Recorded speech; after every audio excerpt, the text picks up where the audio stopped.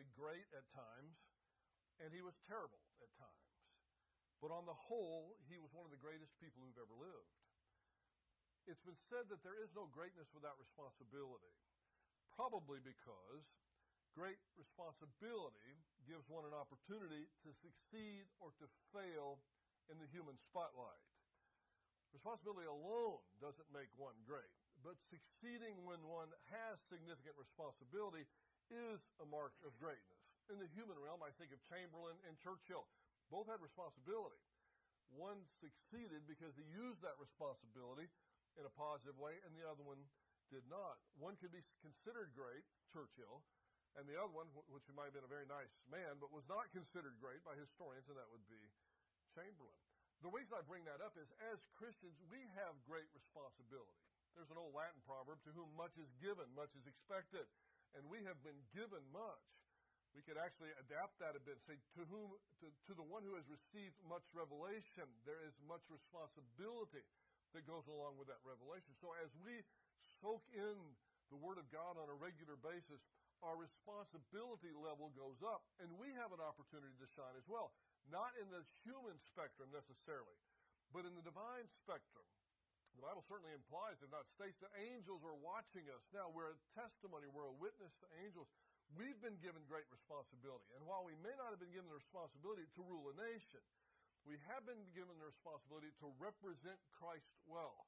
And frankly, in the big scheme of things, when it's all said and done, the responsibility to represent Christ well is going to be a greater responsibility than the responsibility of ruling nations. By the time we reach 2 Samuel chapter 9, David has had tremendous responsibility for quite some time. And for the most part, he's been successful. And he's been a God-honoring leader. My point is, his greatness has been established by the time we get to this literary unit, which is 2 Samuel chapters 9 through 20, which are often called the court narratives. His greatness has already been established. I love the way the Holy Spirit did it. Before he points out the biggest negative in David's life, he lets us know that David was a great person. For the most part, chapters 9 through 20 are relatively negative. They're not the most positive aspect in David's life. Either these chapters will be reporting his sin or the consequences of that sin. The one exception is chapters 9 and 10 are subject for the seating. This is a transitional section. It's quite a large bit of information, but it's not something we can't cover in one unit. But it's transitional between the time of David's greatness and then the time of David's great failure. That's what we'll be studying next week, is David's great sin with Bathsheba and the subsequent sins that followed after that. Certainly, his murder of Uriah the Hittite being at the top of the list. The key idea in chapter 9 is the idea of kindness. The key word in chapter 9 is one of the most important Hebrew words in all of Hebrew Bible, and that's the word chesed.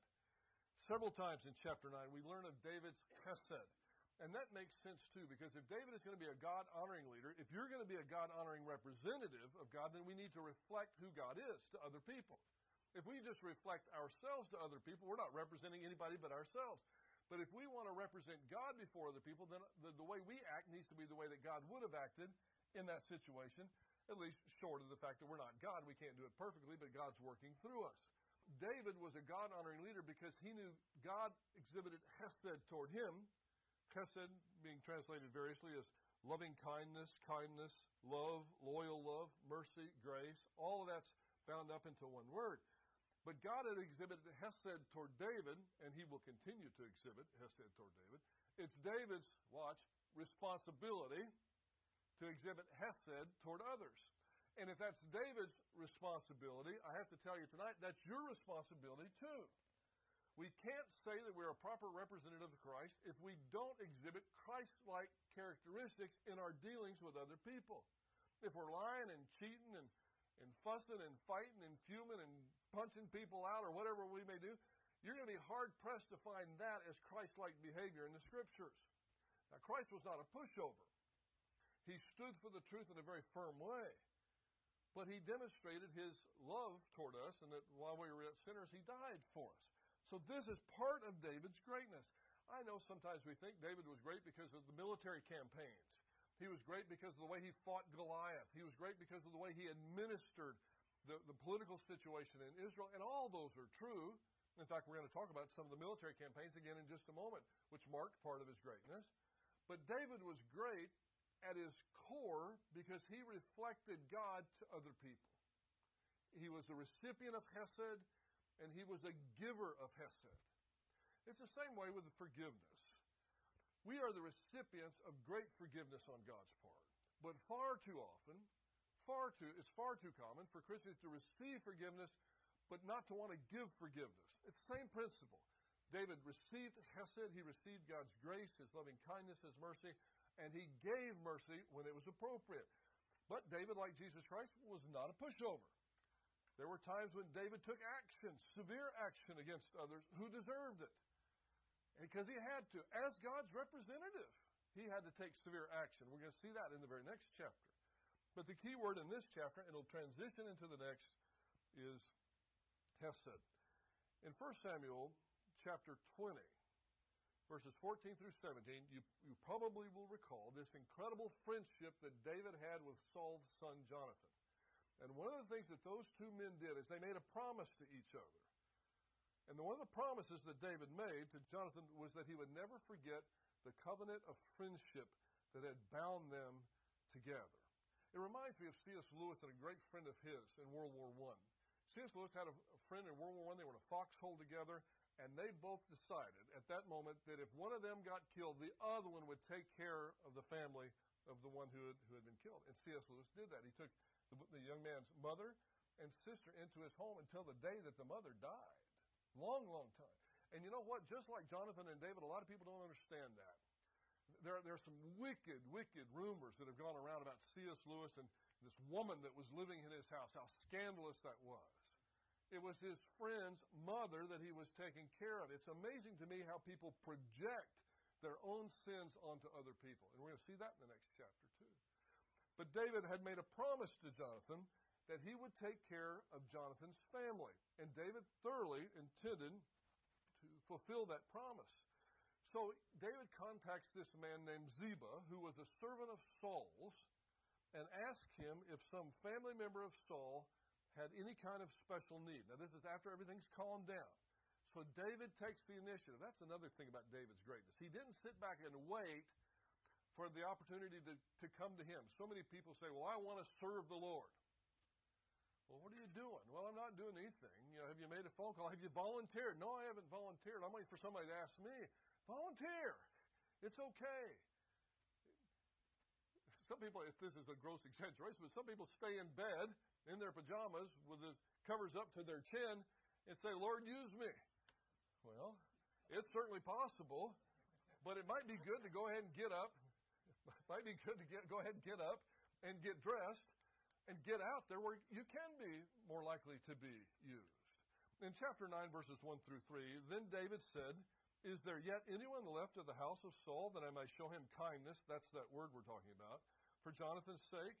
Now there was a servant of the house of Saul whose name was Ziba. And they called him to David. And the king said to him, are you Ziba? And he said, I am your servant.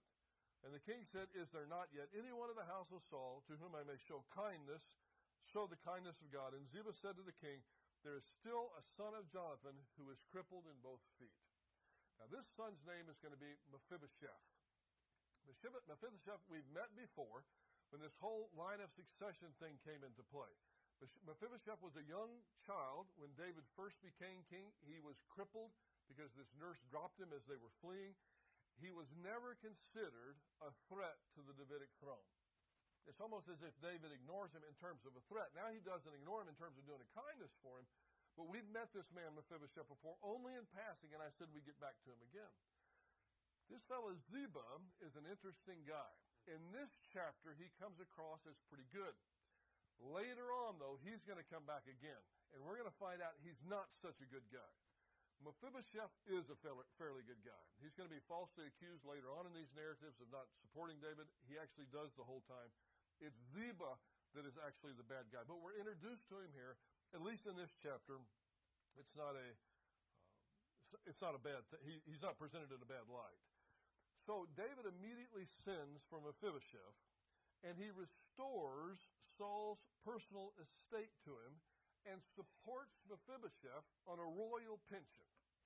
That's a pretty good deal. That's showing chesed, loving kindness, grace, mercy, loyal love to this man. In humility, Mephibosheth really doesn't know what's going on. So he first refers to himself as a servant of David in verse 6, and then he calls himself a dog. Why are you doing, I'm a dog. Why are you doing this to me or for me? One of the things that David does that is really incredible, Mephibosheth has a little farm. Some distance away from Jerusalem, he has a little farm. He instructs Ziba, who again was one of the former servants of Saul, to take his men and work the farm for Mephibosheth, and Mephibosheth is to come to Jerusalem and eat at the king's table. So David is showing extraordinary kindness, extraordinary generosity to this man. David expressed his greatness in leadership by keeping his word to Jonathan. How many times have we said in our study of the Old Testament that one of the key ideas is God keeps his promises? David is showing Yahweh-like characteristics here by keeping his promises. He shows kindness to someone, Mephibosheth, who cannot help him in any way. You know what I mean? Mephibosheth can do nothing to return the favor. Nothing at all. Sometimes people show kindness, but they show it in order to get a return of some sort, like putting some money into an investment and expecting there to be some sort of future return on that. That's not true kindness. That's a bribe. Or perhaps it's an investment, but it's not true chesed. David is exhibiting chesed to someone who can't do anything for him in return. Just like God showed chesed to you and to me. And we can't do anything in return. Oh, yes, we can serve him and we can praise him as if God has to have that to be happy. It's to our benefit to serve him and to praise him. So David is exhibiting Yahweh-like characteristics by blessing someone, by showing chesed to them, and this person can do nothing for David. He's still crippled. He's got no money. He's got no influence. There's no indication here that he's got a particular intelligence that can help David with some sort of future project. One thing that strikes me as wrong, I heard on the radio just within the last 10 days, and I'm not going to say the name because that's not important, but this particular surgeon had an ad on the radio. I won't even say what type of surgery he does, but he had an ad on the radio, and part of the ad was the sportscaster who was doing the voiceover for him was telling exactly to the penny, and it was $10,000, that this man had given to Toys for Tot. Isn't he a great guy? You need to come in and see this fella. He puts his money where his mouth is. He's given $10,000 to Toys for Tots. It turned me off so bad that if I ever had to have that kind of surgery, I certainly wouldn't go to that guy. Because that's not charity. You know what that is? That's advertising. We used to have a fellow that went to our church that was the personal security head for a very large furniture magnate in this region of the country. I won't narrow it down any more than that. And he told me personally, he said, when we would go out to charitable events, and this fellow did a lot of charity, he said, we could never get started until the TV cameras were there. Because if it wasn't filmed, it wasn't going to happen. Because they were going to use it for free advertising on the 5 or 6 o'clock news. That's not charity. That's not exhibiting chesed. That's a business deal. I want to point out to you here that David wasn't doing a business deal. This wasn't a future investment.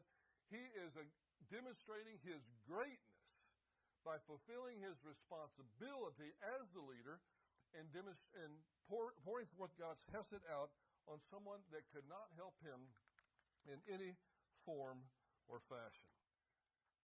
The theme of kindness then carries over into the next chapter.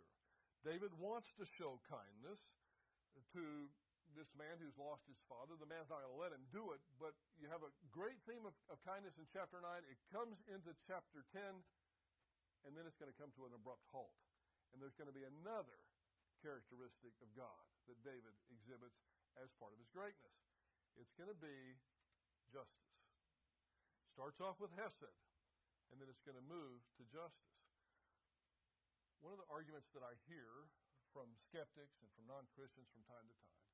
If God is who you say he is, if he acts in the way that you say he acts, if he loves everybody, and you've heard this too, then how could a loving God send anyone to hell? Heard that before? I've heard it dozens upon dozens of times. And you probably have too. And what they're doing is they're misunderstanding God in a tremendous way, because God does exhibit hesed. He does exhibit love. But that's not the only part of his character. There's another part of God's character, and that is his righteousness and his justice. And if exhibiting mercy would ever violate his righteousness or justice, then he can't exhibit mercy. Now, he's exhibited mercy to everyone in the way he paid for the sins of the world with the death of Christ on the cross. But we're going to see in chapter 10, kindness initially, and then justice throughout the rest of the chapter. This chapter is different. I want to have you recall to mind, before we get in too far into this chapter, what happened a couple chapters ago, which in real time for us has probably been at least a month ago. So I wanted to refresh your memories on what happened back in chapter 8 before we get into what happens in chapter 10, because these military campaigns come up again. Now, in chapter 8, we learn that one of the first things David did when he consolidated his power is he moved south against the Philistines, south and west against the Philistines, and consolidates his power against the people who had been the traditional enemies of Israel. When he had accomplished that, David moved into Moab. That was a head-scratcher we saw when we studied this, as to why would David go to Moab? His great-great-grandmother, Ruth, was from Moab. His parents fled to Moab. And we speculated at the time over a Jewish tradition. It's not in the Bible, so I want to stress that. This is not something I would even write down in my notes. But there is a Jewish tradition that says that the reason that David went after Moab, after cleaning up the Philistine problem, was that while David's parents were in the care of the king of Moab turned on David and murdered his parents. Again, that is not a biblical notion, but it is a part of Jewish tradition. It's part of Jewish history, which doesn't make it false, by the way. There are a lot of things that are history that are not part of the Bible that are absolutely true. The difference is, I wouldn't die for that one. But it may possibly explain why David would go after Moab, which on the surface at least seems like they're a friend. After that, David goes after this man called Hadanezer. Hadanezer can be loosely understood to mean Baal is my helper, something along those lines. The irony here is Baal wasn't too much help to Hadanezer, because when David goes up and fights him, he not only defeats Hadanezer, but he runs him, as we saw last time, clear off the map, all the way back to the great river, the Euphrates, in Babylon. Keep this in mind, because, by the way, this guy's going to come up again in tonight's narrative. But for now, he's been run clear off the map, hundreds of miles away. After he finishes with Hadanezer, then he goes up there and fights Aram. Aram is a group that had tried to help Hadanezer. They're all Arameans in one way. They're all Syrians in one way. But they had these little pockets of city-states.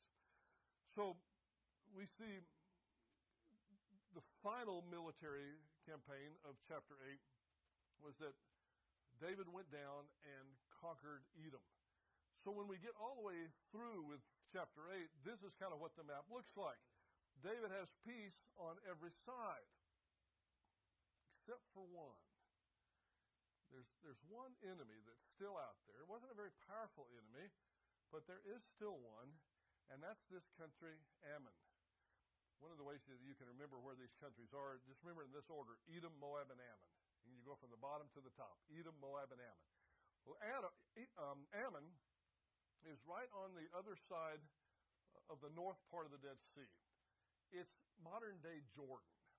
And the city that we're going to talk about in just a few moments, where this great battle happened, is the modern-day city of Amman, Jordan, the capital of Jordan. So if you prefer to put things in a more contemporary context, think Jordan. That's where today's battles are going to take place, or at least the battles in today's narratives. This chapter 10, can be outlined with 3 points. The first 5 verses describe the humiliation of David's envoy when they go to speak to the Ammonites. That's chapter 10, verses 1 through 5. This, by the way, is where the worm is going to turn. David is exercising chesed in the beginning, but the way they treat this delegation is going to turn chesed into justice. And it's pretty severe justice. The next aspect in this chapter that can be, in terms of outlining, is in verses 6 through 14. The Ammonites and their Aramean allies flee Joab. They're defeated by Joab. And then finally, in a separate battle, David is going to defeat the Arameans. This is where this Hadanezer is going to come back into the mix. Now, in chapter 10, the first two verses read this way. Now it happened afterwards that the king of Ammon, the king of the Ammonites, died, and Hanun, his son, became king in his place. Then David said, I will show kindness, same word from the last chapter, same thing he did to Mephibosheth. I will show kindness to Hanun, son of Nahash, just as his father showed kindness to me.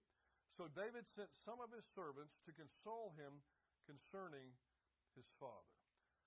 Assuming that the Nahash of verse 2 is the same Ammonite king that Saul had previously defeated, and we know this Ammonite king reigned for 40 years, the kindness that is referenced in this verse is probably some kindness that he showed David when David was fleeing from Saul's presence. It's not recorded, so that's why it's a bit sketchy. But this man, this king Nahash, had shown David some kindness, and now David wants to repay that kindness. We must note here that this is a genuine act on David's part. He's following through with exactly what he had in the previous chapter. He had no ulterior motives for helping Mephibosheth. None whatsoever. It was a genuine act of kindness, chesed, on David's part. This, too, is a genuine act. I've got to establish that because not everybody's going to buy it. But it is a genuine act. No ulterior motive, no hidden agenda. Then, as verse 2 continues, but when David's servants came to the land of the Ammonites, the princes, or the counselors, this might could be understood, of the Ammonites said to Hanun their lord, do you think that David is honoring your father because he has sent consolers to you? Has not David sent his servants to you in order to search the city, to spy it out, and to overthrow it? That was not even on David's radar. He had already conquered everybody he felt like he needed to conquer. That wasn't a part of this. He was performing an act of hesed, an act of kindness, and these evil people transferred their own evil thoughts and their own evil motivations onto a good man. That's not the first time this ever happened, and I guarantee it's not the last time. It happens all the time. People make accusations of others who are perfectly innocent. Now, granted, sometimes they may not be, but by and large, oftentimes they're perfectly innocent. And what we're doing is we're transferring our own evil motivations and our own ideas onto that other person. In other words, what they're really saying is, that's what I would have done if I was in your situation. That's why I'm sure that you're cheating me, because I cheat all my customers. The people that I have seen, oftentimes, that are so concerned about being cheated, they're concerned about being cheated, either because they've been cheated in the past and been burned. That's a different category. But a lot of them are concerned about being cheated because that's what they would do if they were in that situation. If they were selling that used car, they'd sure cheat somebody. They wouldn't tell them about the repairs that needed to be made. So they're assuming that someone else is going to do that to them. That's what these rascals are doing. David is doing something out of kindness. Again, remember I said there's going to be kindness going into the chapter. Then it's going to turn. Well, they assumed the wrong thing. They could not have given this man, Hanun, any worse advice than what they gave him. The city that's being referenced here, again, is probably ancient Rabbah, modern Amman, Jordan. You probably hear about Amman, Jordan on the news from time to time. That's probably the location of the place where Hanun is residing at this point, his capital, in other words. But his advisors, these counselors, do him no favors at all. They're transferring their own evil thoughts onto David. And they assume that that's what David's going to do because that's what they would have done had somebody close to David died. They would have sent spies in. Unlike David, who has responsibility like Hanun has responsibility. Hanun exhibits nothing even remotely resembling good leadership. He is a fool listens to terrible advice. And then he's going to dig a hole for himself and his people that is so deep that they never get out of it. Look at verse 4. So Hanun took David's servants and shaved off half their beards and cut off their garments in the middle as far as their hips and sent them away. Oh, this is a great insult. When someone sends a representative to speak to you, one representative sends people to another country to speak for the president, say the United States, you need to treat them the same way you would treat the president of the United States. I know it's been a long time, 1979, but that's what was so bad about the Iranian takeover of the American embassy in Tehran in 1979. That was an act of war because that embassy was sovereign United States territory. So to take it over is an insult not just to the president, or not just to the ambassador, but to the president of the United States and all the people of the United States. Well, when these guys treat David's representatives so poorly, they are insulting David and all the people of Israel. They shave their beards, or they cut their beards off, and then they cut their garments off. Voluntary shaving of the beard was an ancient sign of mourning. But forced shaving was a great insult, and it was a sign of submission, saying, I'm your master now. I'm going to shave your beard off. Again, these are cultural things that mean very little to us. But back then, what happened in verse 4 was a huge insult. In the same way, the cutting of the garments in the New American Standard euphemistically basically says in the middle of the hips. Literally it means in the middle of the buttocks, was a shameful practice that was inflicted upon prisoners of war. The exposing of the buttocks was as shameful as you could treat someone, short of killing them, I suppose. It's sending you back with the greatest amount of shame that they think can possibly send you back. This man, Hanun, doesn't have the sense that God gave a fly to do something like this. Has he not heard of what's already happened? In fact, his behavior is so confusing that there are some Old Testament scholars that think that this chapter actually came before chapter 8.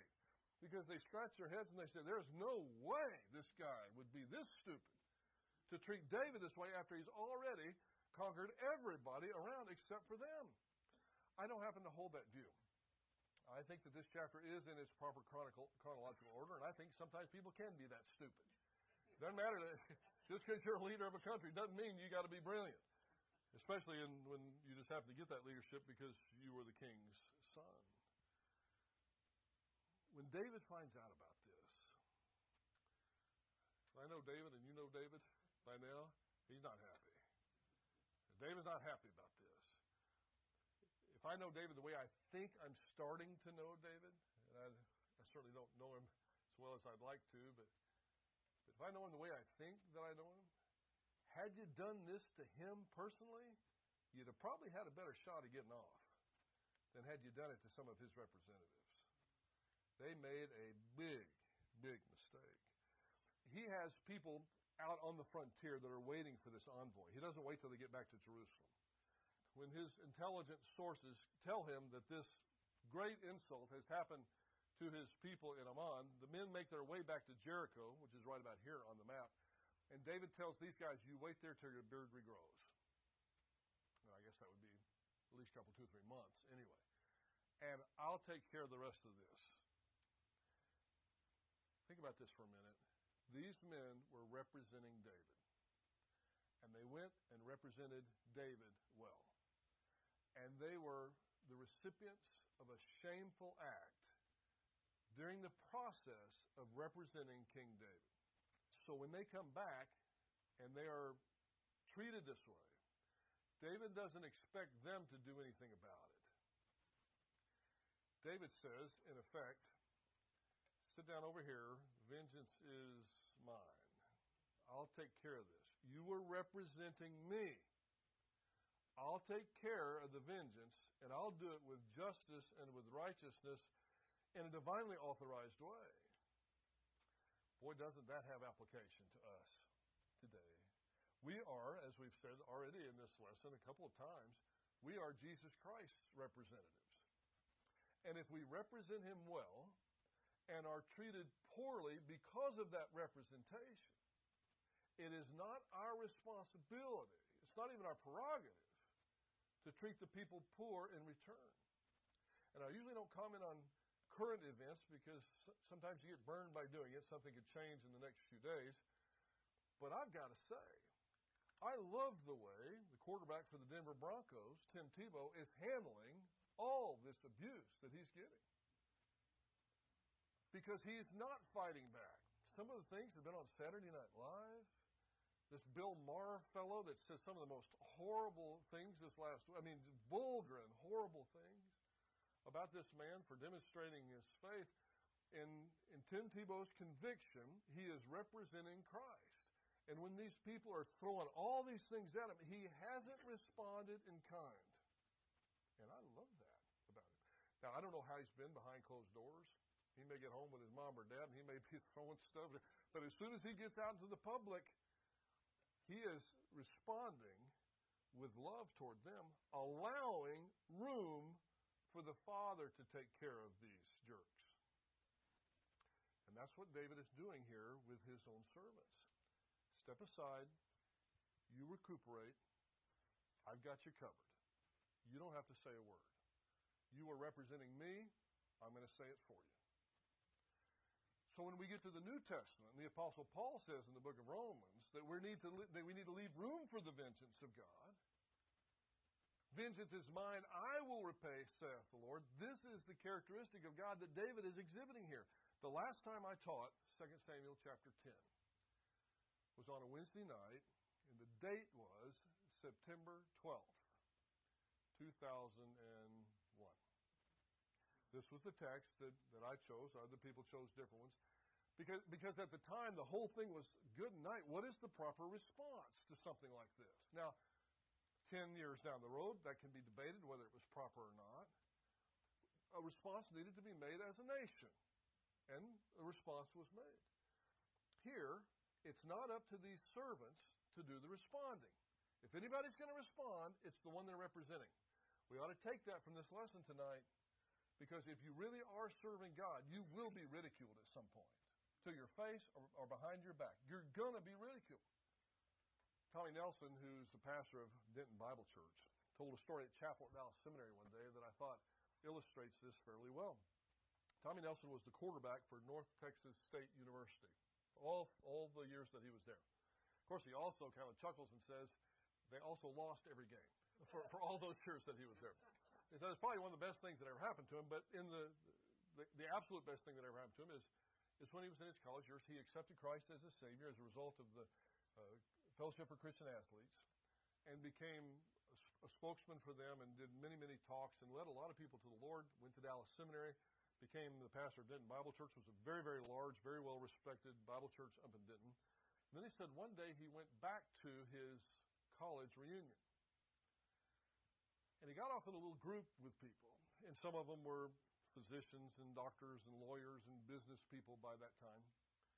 And they said, well, what's up with you, Tommy? Whatever happened to you? And I said, well, I'm a preacher now.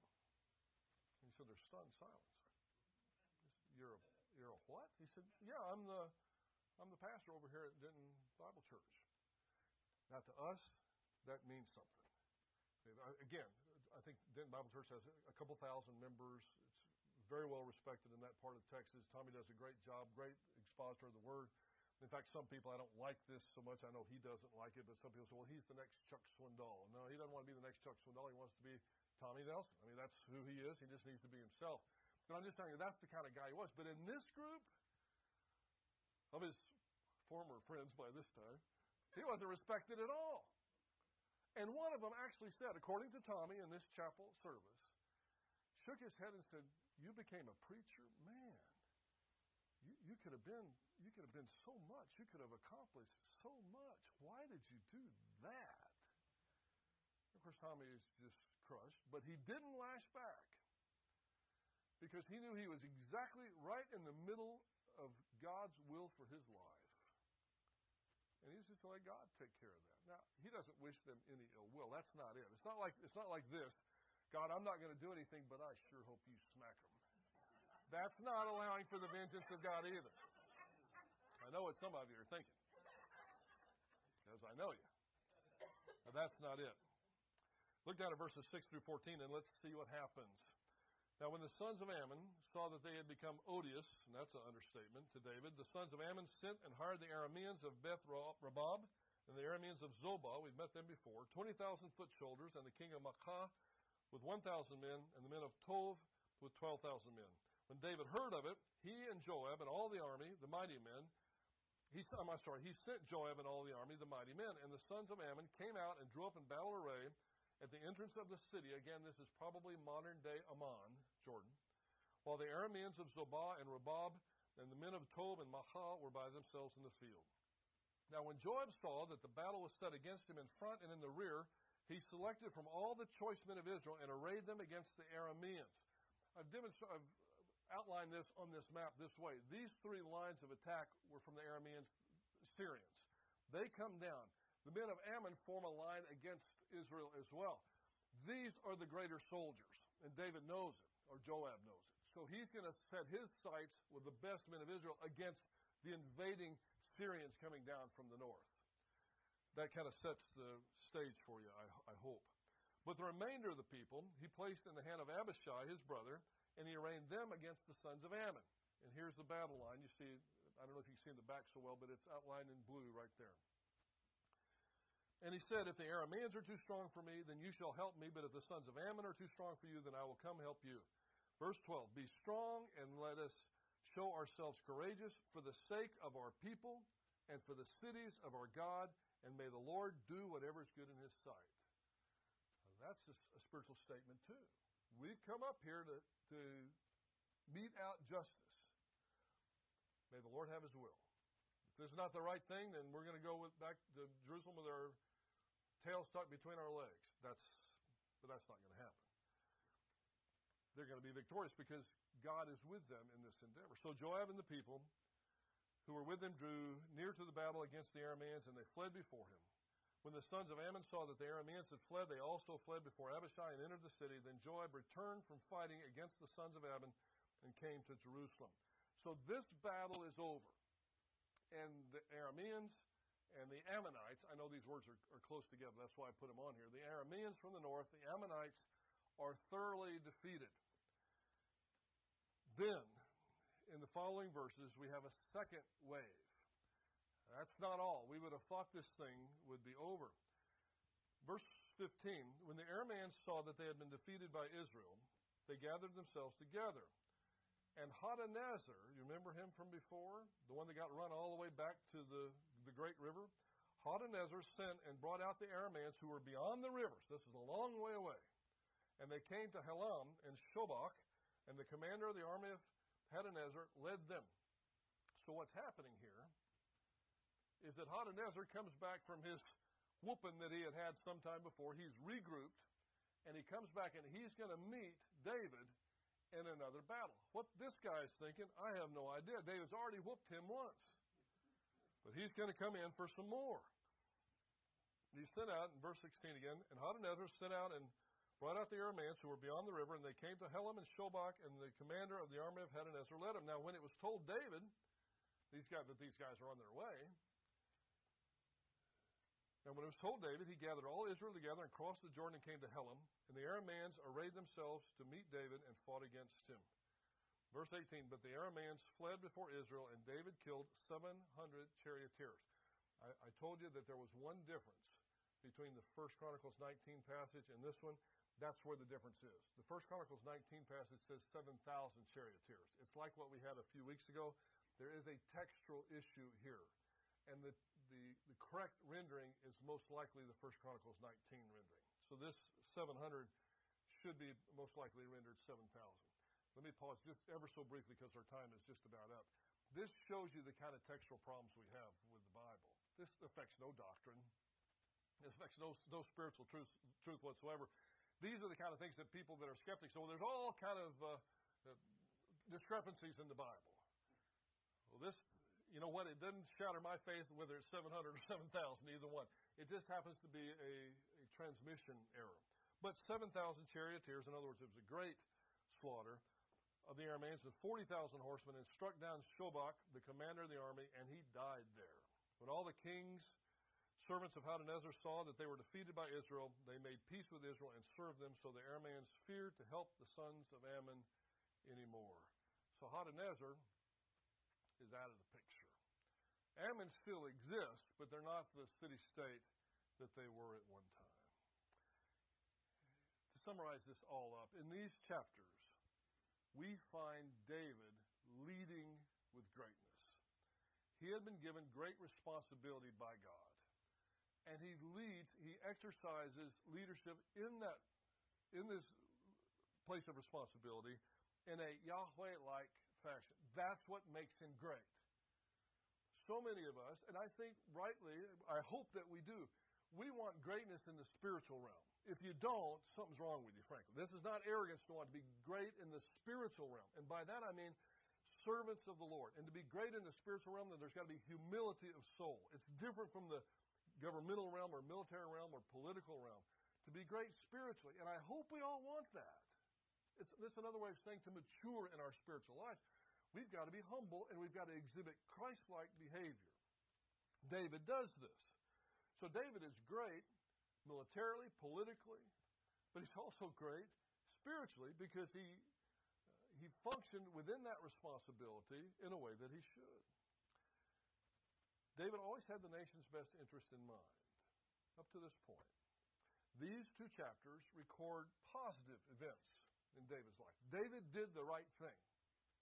Had he allowed his emissaries to be abused like that and done nothing, it would have exhibited weakness on his part. And he had no business being the leader of that country. There is a principle that we're most vulnerable to defeat immediately following a great victory. These two chapters are great victories for David.